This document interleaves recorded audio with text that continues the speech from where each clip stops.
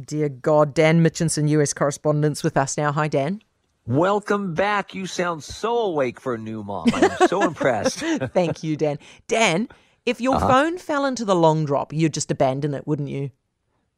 Well, it depends on how much the phone cost me, I guess. Yeah, but I If mean, it's like, an, don't you have insurance? You just pay the excess, wouldn't you? yeah, but you're going to have to show them the proof, aren't you? Do you? I mean, like, I think if it's fallen into the long drop, surely that we can all just let that one go. Write that one off or send it back to them and say you deal with it. Swear to God, that's the only place I would not retrieve a phone from, and she tried. Anyway, so tell me about what's going on with Elon Musk's Twitter purchase. This is not going down well with everybody, right?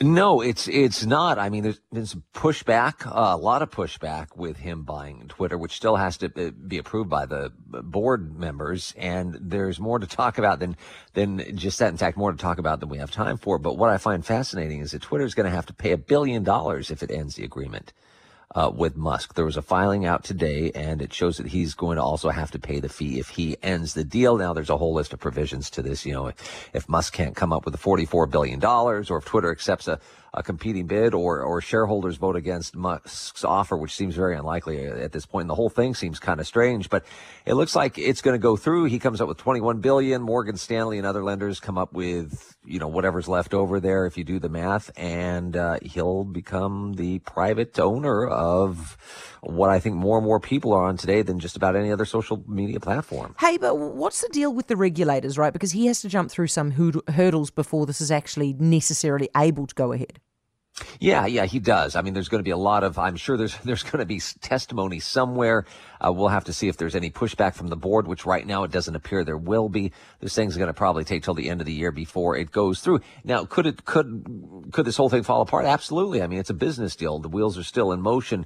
But I mean, you've got the richest guy in the world here practically who is throwing around money. So he wouldn't do something like this, I don't think, if he wasn't absolutely positively sure that this was going to go through. But you've already got just about everyone saying, oh, if he becomes the private owner of this company, then I'm off it. But they're not going to be. I mean, it's an addiction beyond Twitter. Yeah, totally true. We have spent the longest time talking about what a cybersecurity threat Russia is, especially to you guys in the US. But actually, China is what, bigger? Yeah, a lot more. I mean, and it's a place we should be worried about. I spoke with a retired Admiral and former Pentagon analyst, Robert Spalding, who is calling this Cold War 2.0. And he says we were doing a better job keeping a closer eye on Russia during the first Cold War, and we had better control over our trade deals with them. But now we're enabling basically the agents in China, cyber military advancements over there. In fact, here's some of what he had to say about that. They have very advanced hypersonic missiles. Well, it's our NASA scientists. It's our experts in hypersonics that have been teaching the Chinese how to make hypersonic missiles that are then in turn targeted at the United States. Yeah, and he told me we train them. They go to China, and we're not so much fighting this Cold War with weapons, but more with words and misinformation on the internet. And China is winning that war, he says. They will try to sell the world that democracy isn't the way. You need someone who can tell you what to do and basically reassure you that the government knows best. No questions asked. And he says they are winning that war, and we are losing it. Dan, have we got anything new out of this video of Alec Baldwin's interview after the fatal shooting on Rust? Oh, boy, did we get a lot today. They released a whole slew of things. There's video showing Baldwin talking to the cops after that on-set shooting. This was released by the Santa Fe County Sheriff, and we're seeing Baldwin answering questions. He says he was the one holding the gun.